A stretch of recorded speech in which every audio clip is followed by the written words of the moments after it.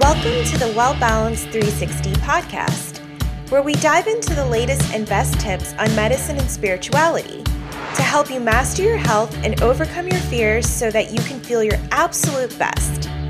I'm your host, Dr. Shivani, a licensed medical doctor, a yoga nerd, and a wellness enthusiast. Thank you so much for taking the time out of your day to be here.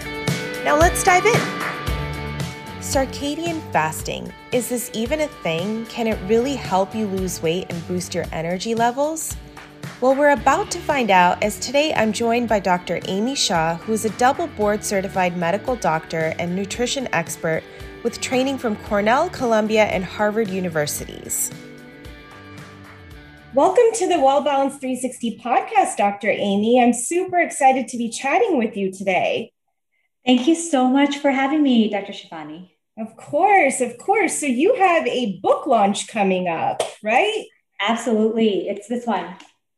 I know. I was actually grateful that I received an advanced copy of it. So I've been skimming and reading through it. I've just learned so much already. I'm so happy to hear. It's like that nerve-wracking, exciting thing when you have worked so hard on something. You don't want to be too connected to the outcome, but it is something that I've worked so hard on. So I want it to, get to as many people as I can get it to. So it's that kind of double-edged sword. Of course. And you can tell just by reading all the hard work you put into it. I mean, even just like little things such as explaining what a hormone is, right? It's just, there's so much work that goes into it. And there's constantly in medicine so much research that continuously comes out. So I feel like it was well written and you did such a great job with it. I think that what happens is what we usually hear is what's on the internet and Google. And I was trying to get to the bottom of the actual information so that it's clear, it's easy, and it's factual. Yes, I love it. That's what we all need right now. There's so much junk on the internet. So it's like, what do you believe, right? Yeah. So talk to me a little bit about how this book came about for you. Okay, so this book has been over 2 years in the making. This happened because I started sharing when I was going through my journey. I started to write first, just writing for myself, for fun to kind of clear my head. And then I started to write things that I was interested in and things that were working for me in health and my healing journey. And Mind Body Green, which back then I didn't know about them. I heard a podcast, a ritual podcast, and he had Jason on, and he said, well, anyone who's into wellness has heard about Mind Body Green, and they're accepting submissions. Is that correct, Jason? And Jason said, yes. And I remember listening to that because this was right at the beginning of my healing journey. I said, oh, I should write for them sometime and see if, they would accept it. And so I wrote a piece and I was super nervous and I sent it, and lo and behold, I got an answer a few days later that they wanted to feature my article. And honestly, that's how my journey kind of started into writing. And then, of course, being a busy mom and a physician and going through my own healing journey, I really did not get to my final plan for about 8 years after I first started it. And so this is a long time in the making. Let's put it that way. Wow. Yeah. And I know in the book you stated something about a car accident and how you felt like you had sleepless nights, obviously being a physician, but were gaining so much weight. Is that kind of where you shifted into the health and wellness world a little bit more, or was it prior to that? So prior to that, I was searching for answers, but I was so busy. We're so busy in our to-do list every day that we don't feel that great, but we don't even have time to really dig into it. So I had done, I had gone to the doctor, gotten a physical, and nothing was wrong. So I said, okay, well, maybe it's just this, maybe it's just that. And then the car accident forced me to pause. It forced me to take a hard look at my life and wonder if I was doing the right thing. And that's basically what happened is that day, I had to pause for the next few days and examine, why am I so tired? Why do I have all these GI complaints? Why are my hormones all over the place. And, the more I talked to my friends, I knew that everybody else had those problems too, but nobody really had answers for us. Even my physician colleagues or myself didn't have an answer for us. So yeah, that's basically how it all started. Yeah, I mean, it seems just kind of like you had a little bit of a divine intervention there, right? Yeah, it feels like that, right? Looking back at it, for sure. Yeah. So you're known as the circadian rhythm fasting physician, right? That's like whenever anybody mentions your name, that's kind of what comes up. Can you explain to me a little bit what is that, right? And what is the difference between that and intermittent fasting? So I always say intermittent fasting is good, but circadian fasting is better. So what I'm trying to say is that we work on circadian rhythms. We literally are solar powered beings. Mm-hmm. And when we live and eat with circadian rhythms, meaning light, dark, sun, cycles, our bodies function very well. When we are constantly working against our circadian rhythms, mm-hmm. we will face the consequences. It's almost like being jet lagged all the time, but each one of our cells is jet lagged. So you can imagine the one study that I wanted to mention that made it so clear to me is they took rats and they fed them feces of people who had traveled across the world, kind of like jet lagged feces. Mm-hmm. And those rats became tired and fat and had all kinds of diseases. So if that doesn't tell you something, this is chronobiology, living and eating and sleeping and waking with circadian rhythms is something we leave on the table all the time here in the Western world, but it can make all the difference, not only in your energy today, but your longevity and health in the future. Mm-hmm. So you recommend it over intermittent fasting for? Yeah, I think what happens is that, it's like exercise. There's so many different types of exercise, so many different amazing types of exercise. I was trying to figure out something that would be easy for my busy schedule, would have multifaceted benefits. So doing a circadian fast is like multitasking. And what person doesn't love to multitask? I mean, you're getting brain benefits, you're getting GI benefits. So by not eating late at night, not only are you getting the GI benefits and the metabolic benefits, but you're getting the circadian rhythm benefits, which are brain and full body. 80% of our genes work on a circadian rhythm. So you're getting more than just the benefits of the intermittent fasting. Got it. And you talk a little bit about this in your book. I mean, you talk a lot about it in your book, which is great. There's this hype right now of the gut-brain axis in the microbiome, but what people don't really understand is there's also a component of the immune system, and hormonal balancing there as well. And so can you touch a little bit about that and explain to people what that even means? So think of it like a triangle. So the brain is in the middle of that triangle, mm-hmm. and gut health is on one side, immune health is on one side, and hormone health is on one side. This is the energy trifecta. If any of these sides are damaged or not doing well, mm-hmm. your brain will suffer and you'll feel tired. So when people say, oh, I have a hormonal imbalance, or people say, oh, I have a gut imbalance, anywhere you have an imbalance is going to cause an imbalance for the whole system. And whenever you start to fix your gut health, you get better hormone health and you get better immune health. And when you start to fix your hormone health, you get better gut health and better immune health. So they're completely connected. They're not completely different systems. They're always interacting with each other and connected and talking to the brain all the time. That makes perfect sense. Thank you.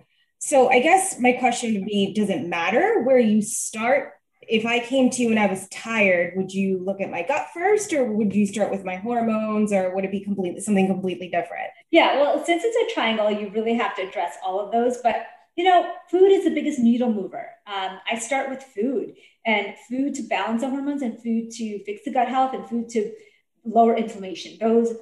The food diet area is the easiest to tackle, the easiest to change. You can see market changes in health with just 3 days of a drastic diet change. Wow. And speaking of food, what foods are we looking at here? Yeah, so I'm not talking about a diet. There's no crash diet in here. Mm-hmm. I'm talking about what's researched, what people know works in the literature, which is a Mediterranean style diet with heavy on the vegetables, nuts, seeds, and diversity of fiber. So fiber is the key to your diet, not only the amount of fiber, but the diversity of fiber, and really, really looking at a plant forward, plant heavy, 90% plant-based diet. Okay. So if I came to you and I was like, I'm tired, I can't sleep, and my biggest concern is I've gained like COVID-20. Yeah. what am I looking at if I wanted to start with circadian fasting? And I've never done fasting before. So the first thing I would do is 3 things actually. Morning sunlight, so some daylight, natural daylight, not through a window, but actual like in your face daylight. Then the second thing I would do is stop eating 2 to 3 hours before bed. And the third thing I would do is stop excessive blue light about 2 to 3 hours before bed. So those 3 things are little switches that you can make. If you had to like boil it down to the 3 parts of circadian fasting that really work, those are the 3 things I would start with.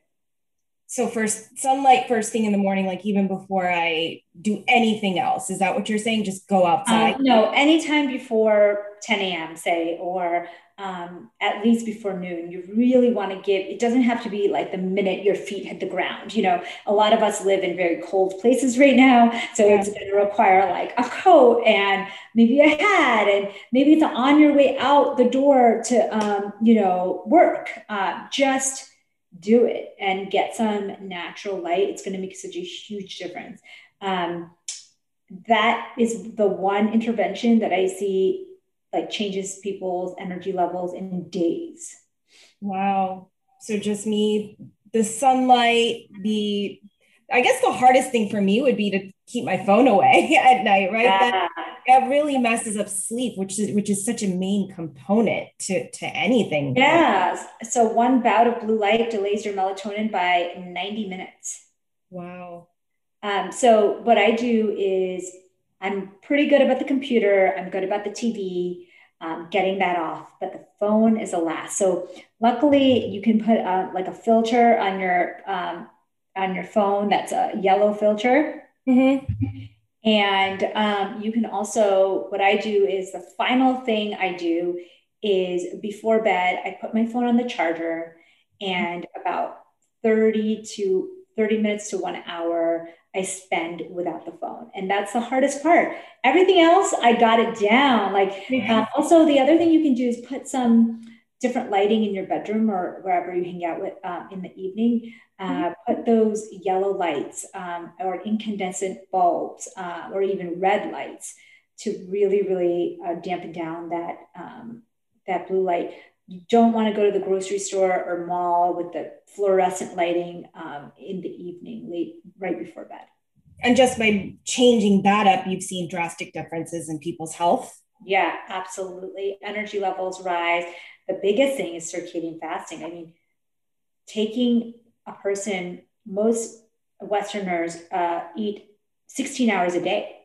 Mm-hmm. So even taking that down to 12 hours and saying, hey, don't eat 2 to 3 hours before bed. And maybe, after you wake up, do a little workout, walk, stretch, fasted movement, and then start eating. And you see a big difference even in that small amount of time. Wow, that's incredible. And then you talk also about fasted workout, which you just kind of mentioned. What does that mean? Is that working out prior to having like a glass of warm water, or is that first thing in the morning with sunlight and then breaking your fast? Yeah, so you can have water, but it's a workout before you actually have your first bite of food. So it may look like something like you started fasting at 7 p.m., You wake up at 6 a.m., you get some sunlight, you go for a walk, you shower, and then you have your first meal at 8 or 9 a.m. And that's already a 13, 14-hour circadian fast. And this way, with circadian fasting, you can still have breakfast, and you still have the flexibility of, eating breakfast and eating a dinner. It's just that the space is a little longer. Okay. And in terms of fasting, right, with the circadian fasting, do you recommend people start 12 hours, 14 hours, 16 hours? I mean, there's so much info out there. Oh, and my God. I know when people do like 16-hour fast, they tend to just binge eat. So yeah. What do you recommend for somebody that's starting out? Oh, women especially tend to go overboard on the fasting when they first start, and it's just too much stress on our systems. And we seem to react a little more sensitively than men with fasting, and so jumping into a 16-hour fast even is too much. Doing 12 hours is what I recommend. And in my plan, so basically at the back part of the book, the back half of the book is basically a done for you plan. So it tells you how many hours to fast, what to eat, how to move, how women should adjust to their cycles, etc. And that way, if you're new at this, you can kind of follow along. Amazing. I did see that in the back of your book. So thank you for sharing all those amazing recipes. I can't wait to try some of them. Yeah. I guess my next question would be, everyone asks me just in general, not in doctor terms, but the easiest way you can explain it, what are hormones and what are we looking at when we're talking about weight gain and not sleeping enough? I mean, we all hear of cortisol, but is there anything else that women and men should know about? Absolutely. So our hormones are chemical messengers. The way I describe it in the book is, imagine a highway and all the exits and on ramps and off ramps on a highway. Mm-hmm. If you have an accident at any one of those on or off ramps, you will back up the entire system. Okay. And that's how I think of hormones. Are chemical messengers that, travel in their cars, and they get into crashes and they get into traffic jams, and your whole system is backed up. So adrenal fatigue is not just adrenal fatigue. It is going to be dysfunction of all of your other hormones. And, thyroid, it's going to mess up your adrenals, and it's going to mess up your sex hormones. So that's the interconnectedness of hormones. And solving one hormonal problem with supplements, say, is not the answer. Like a lot of these people will say, oh yeah, adrenal fatigue, just take these supplements. That's it. And that's not, if you think about it as a hormonal highway, which it really is, you cannot just spot treat. You have to treat the entire system. You have to declog the root cause, and you have to keep that highway running smoothly. When we have too much cortisol, or when we have any other hormonal imbalance, that causes the traffic jam with everything. That's why, stress, high cortisol levels will affect your thyroid, will affect your adrenals, but it'll also affect your sex hormones. Yeah, you bring up a good point in terms of, it's not just one hormone. You have to look at the whole picture, but a lot of physicians don't understand that, I would say. And so if I'm somebody looking to find a doctor because I'm tired and I'm gaining weight, what advice would you give somebody who's kind of looking, minus obviously reading your book? Yeah. What can they do? Yeah, I think finding a doctor who's a great partner for you to rule out any causes of fatigue that are something that you can solve, like low iron, low vitamin D, low B12. I mean, there's a bunch of medical causes. And I have some lab tests, in the book that people can use as a partner with their doctor. But remember that there is not a lab test for this. Like fatigue and burnout are something outside of our testing capabilities at this point in time. And in 2021, and probably for a long time, we don't have an accurate way to find a kind of the reasons why you're fatigued and burned out in a validated way. I mean, we have some like, things, some biomarkers or secondary markers we can use, but really testing is only looking at huge defects in our health and not really the more subtle things that are more likely causing the fatigue and burnout. Yeah, I completely agree with you. So I super appreciate this book that you wrote and just more and more physicians educating themselves on this topic, just because I feel like after COVID, everyone has been feeling so fatigued and gaining weight, and everyone seems to be having gut hormonal issues. 100%. It's like burnout and fatigue has gone up 33% in this last year. It has. And you brought up another point in your book about mindset, right? Which is, I love that you cover that, because a lot of physicians, they only focus on one thing and it's a full body picture. And so you talk about having an abundant mindset. How do you have a ritual that you kind of, whenever you're feeling off or whenever you have an interview or going somewhere, how do you like stay focused and present and clear?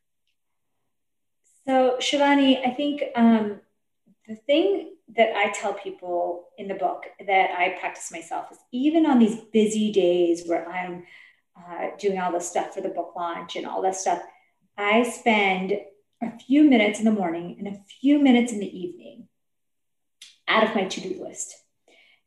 This is what I call vagal stimulation. It is a chance for your vagus nerve to get activated. And in cultures of old, this was built into people's cultures. They sang, they spend time at church or a temple, they do yoga or Tai Chi. I mean, in our culture, it's completely lost. So we have to add that back in. So 2 times a day, I spend just a few minutes, like literally less than 2 minutes, either taking some deep breaths, doing some gratitude, doing my humming, which is so crazy. The word Om has such a humming sound, and that activates your vagus nerve. So humming, praying, breathing out with the exhale longer than the inhale. These are all ways to stimulate your vagus nerve. And the vagus nerve, if you can explain, does what? Yeah, the vagus nerve goes from your brain to through your entire body. And it's almost, if you imagine an old tree with tons of roots and branches, it is literally connecting your brain with the rest of your body. And it's activating the relaxation mode, the rest and digest mode. And it's the mode that we are missing today in most of our lives, because we are always in sympathetic mode, which is our stress, the deadlines, the things we have to get done, performance at work and at home, and, emergencies here and there. And we really don't get a chance to activate that vagus nerve. And the busier we get, the more we think we don't have time to do that. So what I tell people in the book is like, hey, it's only a couple minutes twice a day. We're not asking for a full 40, 60-minute meditation session. Right. And if they can just chant Om a few times, or just like humming, as you said, can help as well, right? Yeah.